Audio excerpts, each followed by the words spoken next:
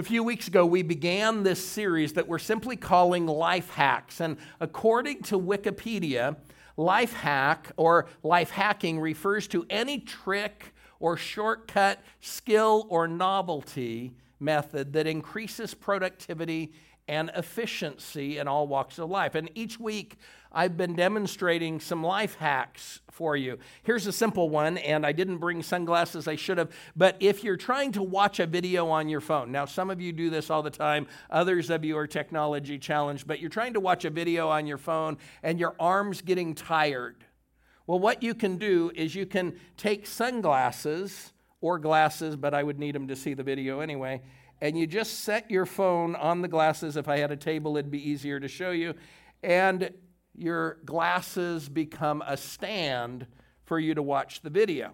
Now, if you don't want to do that, for $3.95, you can buy a stand that fits on your phone like this, and you can drop your phone. But and the stand broke. Well, that's okay. Anyway, there's a stand that normally does really well, but I just broke it when I dropped my phone. So, the things that are unplanned in our services. Now, that's one. Now, have you ever rented a car or borrowed a car, and it comes time to fill the gas tank on the car, and you're pulling into the gas station, and you realize you don't know where the fill tank is for this car? Well, here is an easy way to tell, and this is true in every car. They'll project a picture up here. Go ahead. You see that little pump? See the little arrow next to the pump? That's pointing to which side of the car. Every car that you will ever drive has that on there. You're all going to go look at your car when you go out in the parking lot. But that little arrow is telling you which side you can fill the gas tank on. And that's a good thing. Now, have you ever put on your shirt or your blouse and then you look in the mirror and the collar is wrinkled? Here's an easy thing. Some people wondered why I would bring a flat iron to church. Well, all you have to do is heat that up, and it becomes a collar press. That will work for some of you, won't it? I'm going to set that over there for a minute. And I'll drop it and break it too, and then somebody in my house will be upset with me. Not me. My hair's straight. Anyway. Straight in.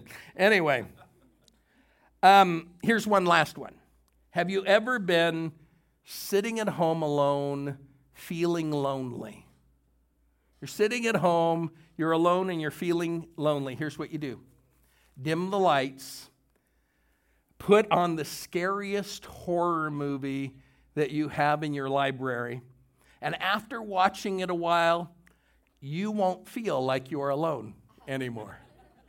You will be hearing all sorts of noises throughout your house, and your fear and your paranoia will probably make you forget your loneliness. You're welcome for that last one. I'm sure that's going to help some of you. Now, we've been having fun in this series, but the real premise is a serious one.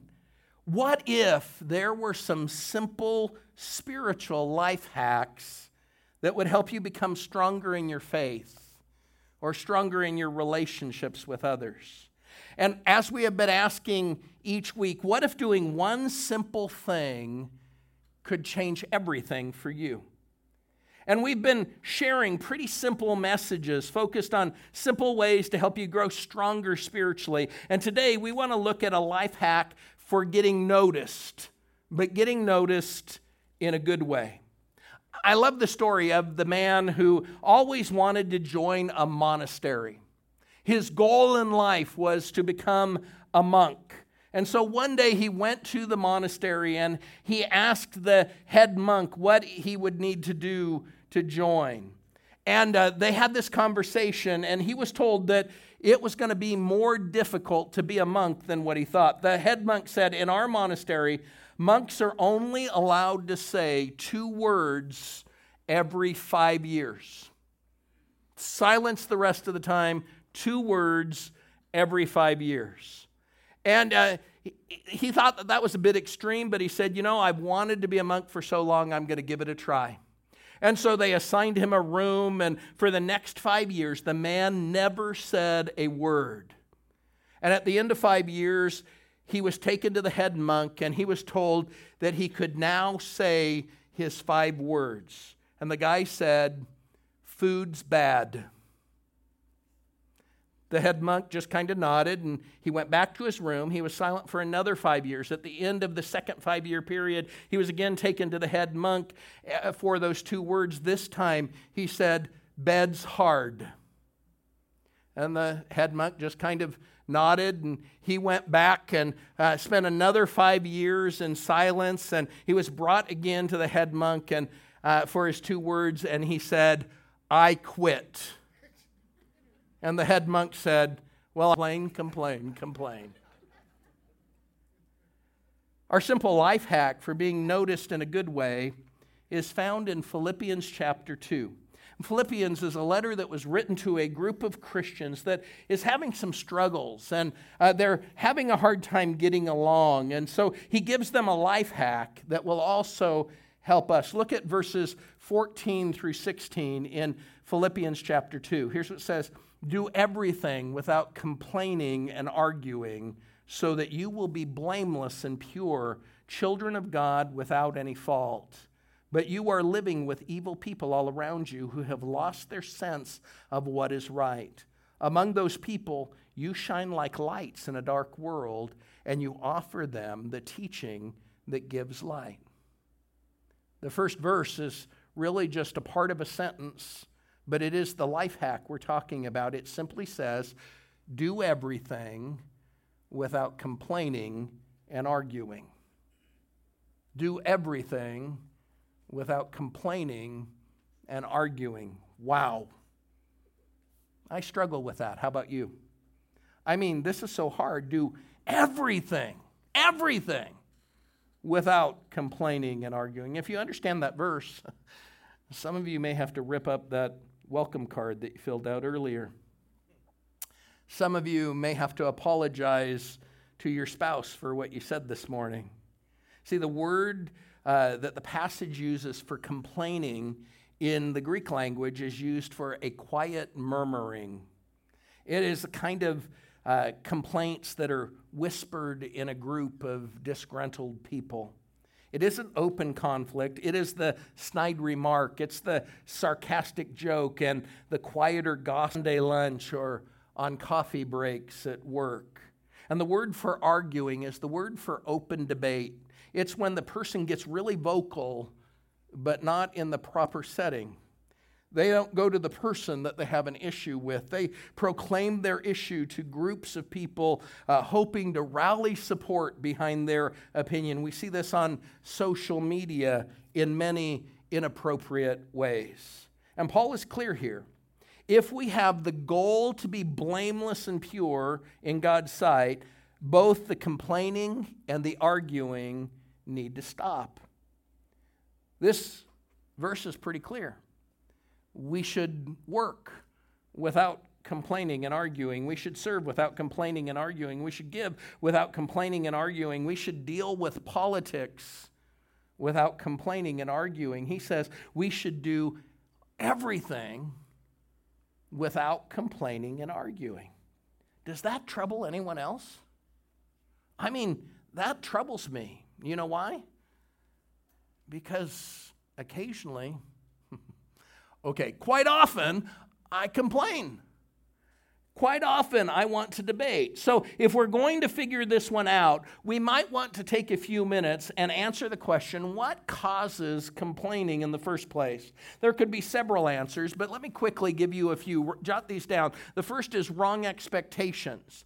This is when I expect something that didn't happen. I expected a business to keep its word and show up on time for the service call that I took the day off work for, and it didn't happen, so I spend a great deal of my day complaining about it. Or I think a company that I bought something from should have a different refund policy than what they do, and so I spend a lot of time arguing my point with them. And the point is, I had expectations that turned out to be wrong. It could be that my expectations would have been a better plan than what happened in reality, or it could be I just don't understand all the facts or the circumstances that went into making that policy, but I complain and I argue because of my wrong expectations.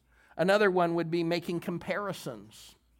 We live in a world where people are constantly comparing what they have and what they do with other people around them. They see someone else getting a right or a privilege, and they wonder why they can't have the same right or privilege. They can't understand why their spouse can't be as fit as the spouse next door, or why other family members can afford a new car, but they can't. And so they end up comparing, and then they end up complaining and arguing. The next one would be feeling entitled, and this is similar, but we think because we have been a customer for a long time that we're entitled to certain privileges, or because we're a member of the church, or because we are citizens of a country, we should have different, better rights. We're entitled to more, or because it seems right, it just seems right that everyone should have a year-end bonus, not just the high performers, or everyone should get a trophy, not just the winning team. And many feel entitled in many different areas, and it creates some complaining. It creates some arguing. The last one would be a lack of gratitude. This may be the biggest. Basically, we overlook the good stuff that happens, and we're ungrateful, and we're discontent, and we're dissatisfied. I mean, we complain right now about how hot it is, and we'll complain in a few months about how cold it is, and we forget to be grateful for the good things that we have in life, like air conditioning on a hot day or heat on a cold day.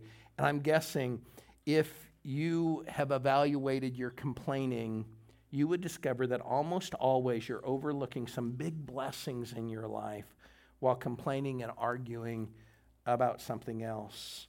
And so those are some of the causes of complaining. But someone is sitting in this room uncomfortable with this whole commandment to do everything without complaining and arguing. They are thinking, but wait, what about constructive criticism? What about constructive criticism? They are saying, but Steve, isn't there such a thing as constructive criticism? Yes, there really is. But can I just tell you, most complaining and criticism is not constructive. Most complaining and criticism isn't constructive. In fact, most of it is probably destructive. So let me give you 3 marks of constructive criticism. These aren't in your notes, so if you want them, you're going to have to jot them down. 3 marks of how you know criticism is constructive criticism. Number 1, constructive criticism is always taken first privately to the person involved or to a person who can change the situation. The first person that hears that criticism is the person involved in the situation or a person who can change the situation. Secondly, constructive criticism is always stated respectfully, and it gives the person the benefit of the doubt. It assumes maybe there's something here that I don't understand, so help me understand this. And thirdly, constructive criticism always suggests a plan for improving or solving the situation. If it's constructive criticism, it will always suggest a plan for improving or solving the situation. If there's no suggestion for fixing the problem, it's just grumbling. If there's no suggestion for fixing it, it's just grumbling. By the way, this is one of those things when we talk about and complain about the weather, it's always just grumbling when we complain about the weather. Jill and I, 20 years ago now, when we moved to Phoenix, Arizona, we said to each other, we know it's going to be hot during the summer. And so we just kind of made a pact that we weren't going to complain about the heat. There were days when we commented on the heat, but it's one of those things, that's just a fact of life in Phoenix, Arizona. It's going to be hot. And so we said we weren't going to complain about the heat. When we moved here, we said we're not going to complain about the extreme cold. And we've worked pretty hard not to complain about the extreme cold. We neglected to say we shouldn't complain about the heat and humidity. And so We have complained some about the heat and humidity, but when we complain about weather, it's just grumbling.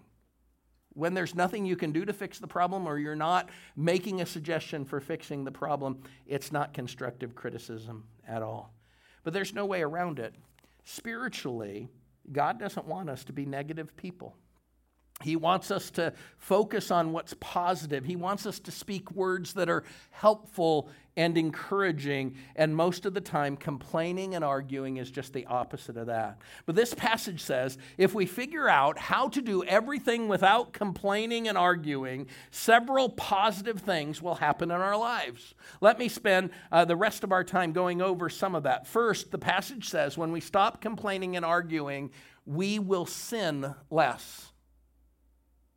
Interesting place for this passage to start. When we stop complaining and arguing, we will sin less. Look back at the verse. Look at verse 14, the first part of verse 15. Do everything without complaining and arguing so that you will be blameless and pure, children of God without any fault. Wow.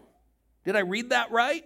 Does it really say I need to figure out how to do everything without complaining and arguing so that I will be blameless and pure and without fault? Yes. That's exactly what it says. How can that be? Well, it can be that way because complaining and arguing really are a bigger deal than we think they are. It really is not just a harmless thing. It really is a bigger deal than what we think it is. And it's a big deal to God. If you look in Scripture at the things that God's wrath burns against, you will find that the things that he got the most ticked off about was sexual sin and complaining, being negative and divisive. And so it was a big deal to God. And it's a big deal to God when he's given us so much, and we're just totally ungrateful for it because we're too busy complaining about the blessings we wish we had to even notice the blessings that we do have. I mean, how do you feel when you have slaved to make the perfect dinner for your kids? I mean, you've really thought about it. You're going to make the perfect dinner for your kids, and it's going to be a meal full of all of the things that the thing is going to be included in that meal. And when your kids get to the table, instead of thanking you, instead of being excited about the meal, they're complaining because they think their sibling got a bigger portion than they got. His piece is bigger than mine. Why did she get more than me? How do you feel about that? You see, complaining and arguing straight up causes us to sin. It causes us to sin. We become greedy for more and ungrateful for what we have, and we destroy or limit our relationships because we decide to argue over something that won't matter in a few days or a few months, or a few election cycles. We begin to believe our own complaints, and we get deeply resentful about what we decided is unfair or a violation of our rights or a slight to us personally, and we sin as a result. We sin as a result. Very clearly, Paul is saying, if I complain and argue less, I will sin less. Let that one sink in. Let that one sink in. Do you have the goal of being blameless and pure before God? I do. I've focused on being blameless and pure for years, but I didn't notice this passage for years. Apparently, a path to being blameless and pure is to stop arguing and complaining. Wow. Do you want people around you to see around you, and do you want God to see you as a child of God who is without fault? Then we need to stop complaining and arguing. This one has taken some time to sink in for me, something I'm still working on. So give it some time this week. Focus on how doing things without complaining and arguing will make you sin less, because that's exactly what this verse says. Secondly, when we stop complaining and arguing, we will influence more. We'll sin less and we will influence more. Look at the verse again. Do everything without complaining or arguing so that you will be blameless and pure, children of God without any fault. but you are living with evil people all around you who have lost their sense of what is right. Among those people, you shine like lights in a dark world, and you offer them the teaching that gives light. The passage says we are living with evil people all around us. And I'm sure that he's not just applying this to the people who live in your home. So stop giving them the elbow nudge right now, okay? He is talking about this world that we live in. And we are living among lots of evil people in our world. And if we aren't careful, we begin to think that the fact that we're surrounded by evil people gives us more justification to complain, more justification to debate. I mean, we want to point out how they're ignoring what Jesus taught, and they're being unfair to Christians, or how their philosophies and lifestyles and political opinions are destructive. And here's the deal. We might be right in thinking that. Our opinions might be right, but complaining and debating and demanding our rights isn't the path that God wants us to take. He wants us to do everything without complaining and debating. Instead of using evil as a reason to complain and debate more and louder, we aren't supposed to complain and debate at all. Why? Because we will influence them more if we do everything without debating and arguing. How do we influence them when we do it God's way and keep our conversations positive and encouraging and truthful at the same time? How does that work? Well, we influence them more because we can give them direction. We can give them direction. James 3, which isn't in your notes, compares our tongue with a bit in the horse's mouth or a rudder on a ship. James says that I can use my tongue to steer people in the right direction or to steer them in the wrong direction. I can use my tongue to point people in a direction, and our terminology acknowledges this truth all the time. I mean, we say things like, I wondered where that conversation was going. Or I steered the conversation around to discuss, or we came to a point in our discussion, or our argument reached a dead end, or let's not start down that path. We use that terminology all the time to acknowledge that our tongue can direct people. And history shows us that words can move people to action. It can inflame them or enthuse them. Words can lead people to buy something or to boycott something. They can persuade people or they can pacify people. And if we use positive words and we refuse to complain and argue, we can encourage them in a positive way to go in a positive direction, the direction that God has set out for them that is the best direction. And the passage says they've lost their sense of what is right. And so I just try to help them see the right path again, to think through what's right and wrong. There are times when I try to guide people in God's direction without even sharing with them that it's God's direction. I just point out the benefits of doing it God's way and the problems with not doing it that way. And we influence them by giving them direction. Secondly, we can give them hope. We can give them hope. Verse 15 has a phrase. It says, among those people, you shine like lights in a dark world. Increasingly, the world that we live in is a really dark place. And it's especially dark for people who don't know Jesus. I mean, think about it. Without Jesus, we are without hope.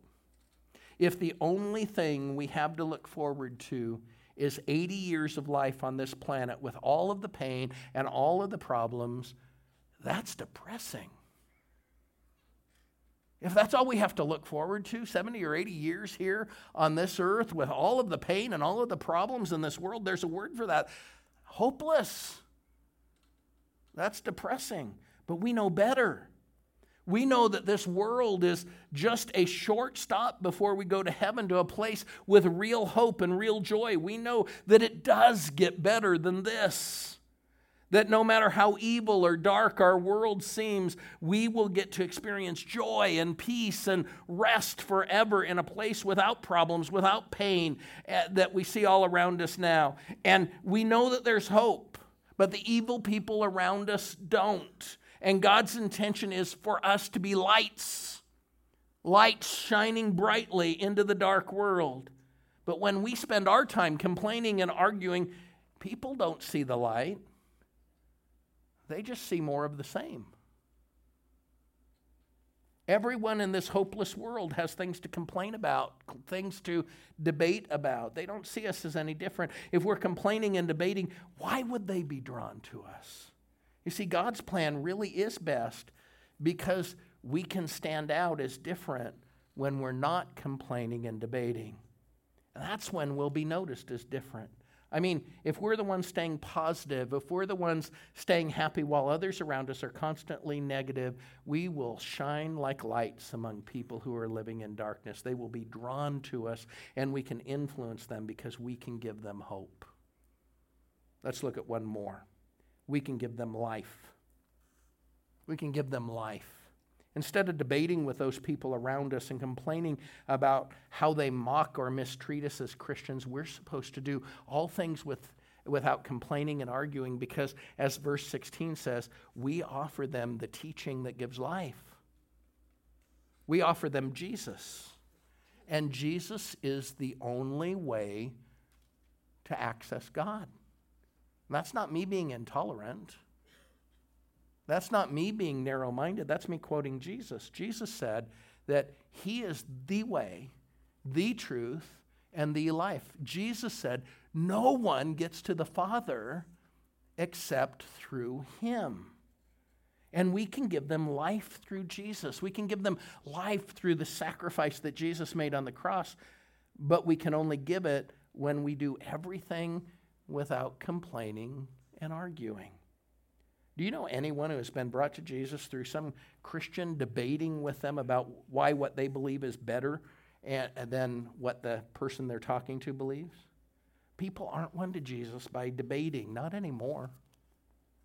In the same way, most people aren't drawn towards Jesus by Christ followers complaining and boycotting about how unfair the media and the secular world is to followers of Jesus. In the past, that may have won some political points, but I don't believe it influenced people towards Jesus and towards the message that gives life at all. So do you want to get noticed? I mean, do you want to stand out in the crowd? Oh, and do you want to do it in a good way? Because it's really easy to do it in a bad way.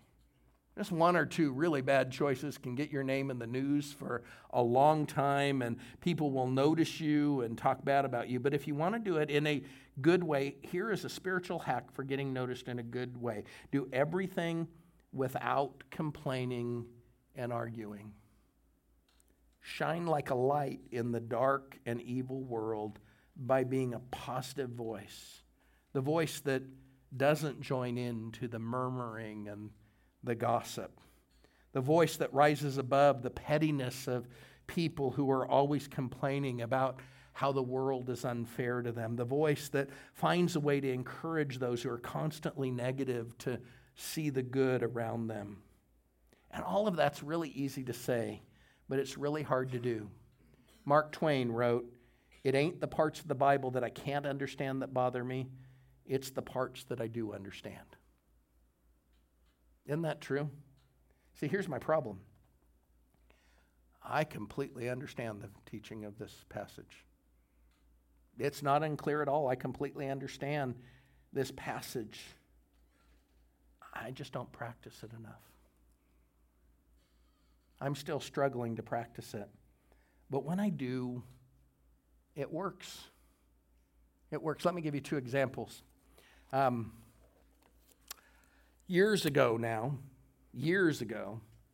I was traveling with a tour group. We went to Israel. We stopped in Paris, France on the way back. And because of a mistake that the tour company made, we got stuck in Paris for an extra day.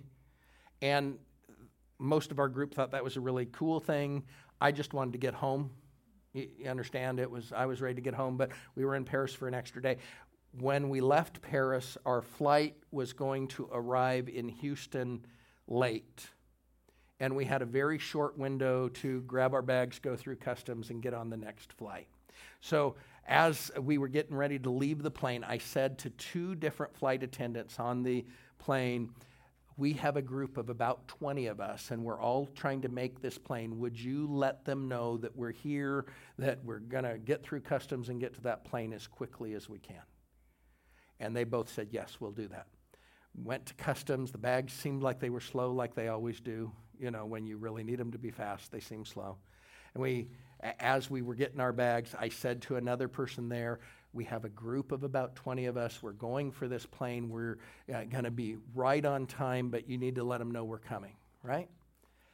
We ran. I mean, we had old people running through the airport. Old people that were probably my age now, you know, but then they seemed old to me.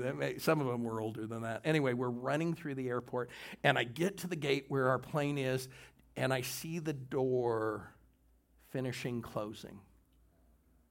And there's a gate agent right there, and I look up, and the clock right above the door says exactly the time that the plane is supposed to leave. And I say, wait, we're that group, you know, and they called ahead and told you we were coming, and there's 20 of us. And she said, oh, I know some of them are already on the plane.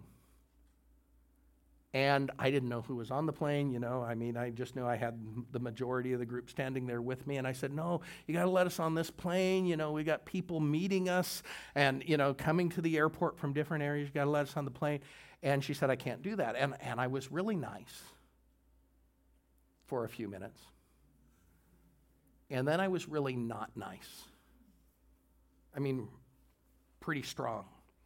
And that didn't work either. And so I said, I demand to talk to a supervisor. And the gate agent said, okay, and walked over to the window and stood there like this, watching the jetway pull away from the plane, and then the plane back away. And then she turned to me and she said, now I'll get the supervisor. I was hot. I was really irritated. And I mean, I was supposed to have been home a day before, and now I'm going to be home even later. And, you know, and I mean, the supervisor came, they took me, and I'm explaining the problem, and they're trying to work it out because now it's just, you know, there's no way we're getting on a plane because it's gone. And I am so upset, and I am being so strong in my words to the supervisor that my hot-headed friend, we all have a hot-headed friend, right? My hot-headed friend is standing next to me going, Steve, calm down.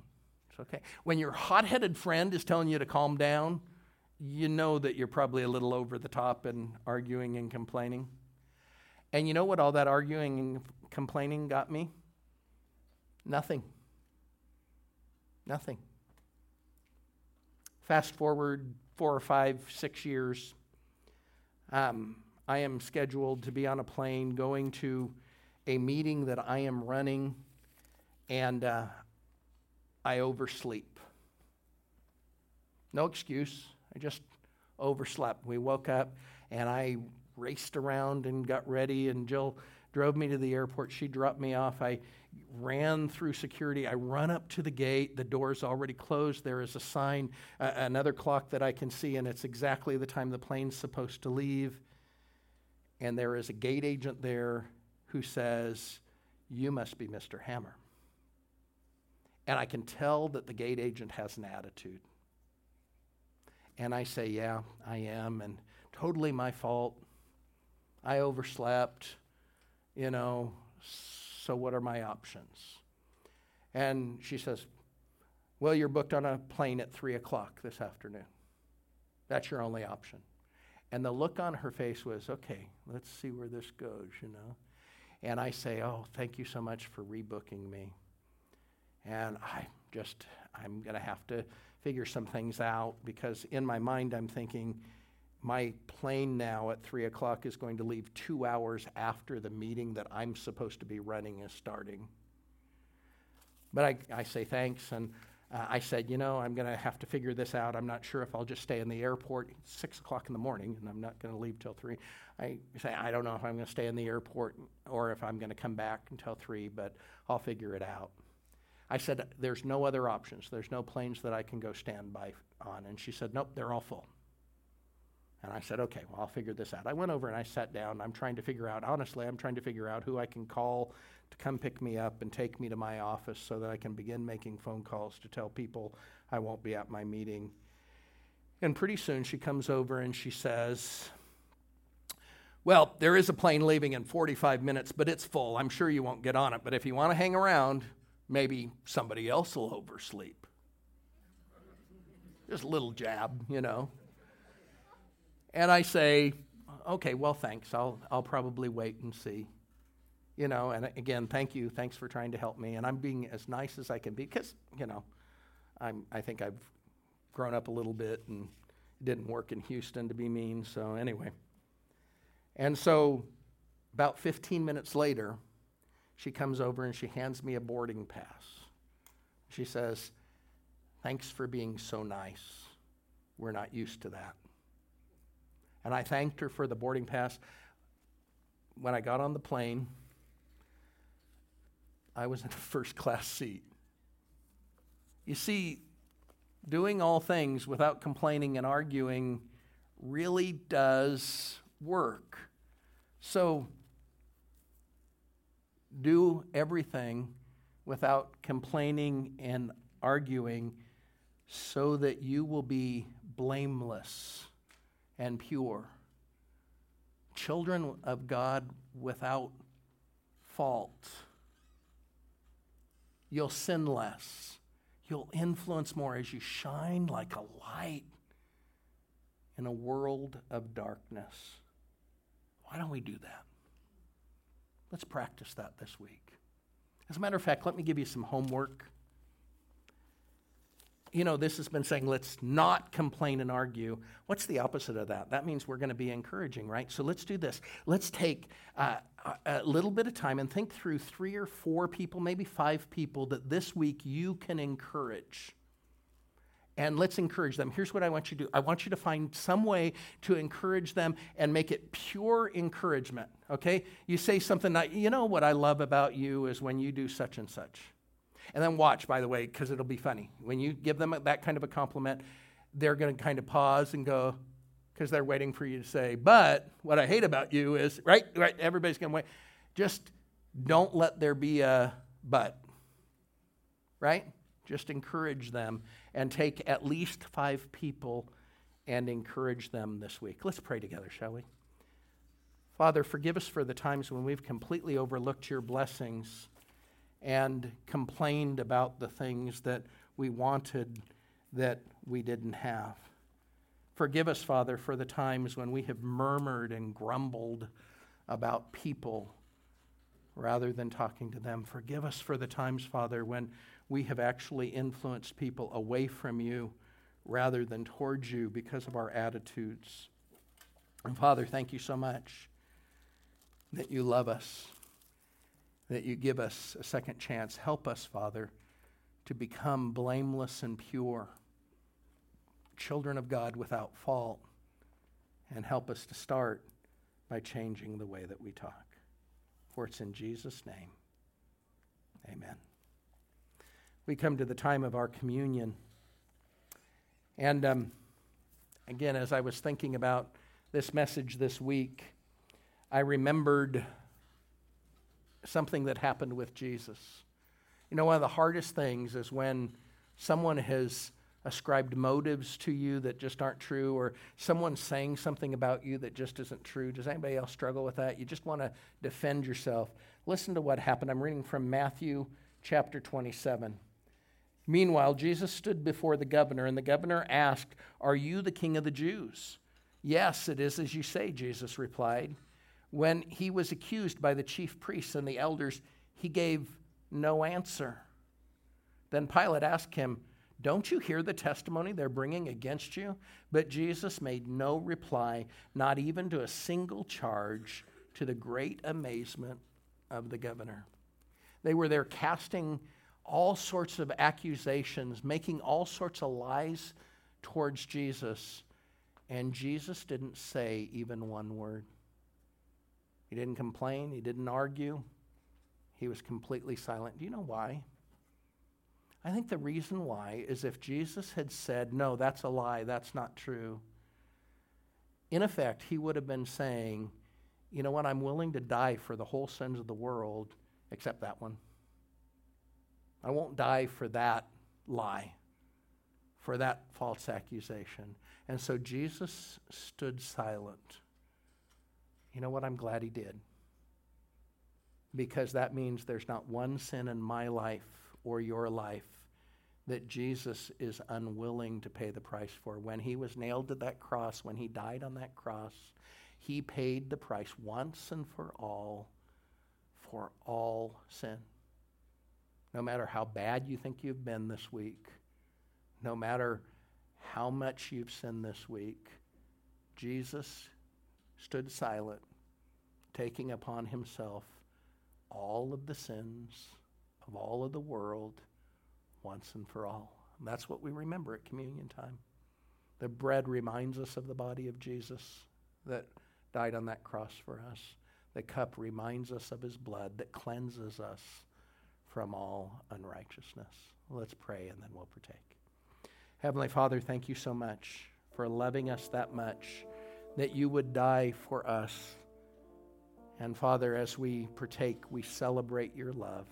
In Jesus' name, amen.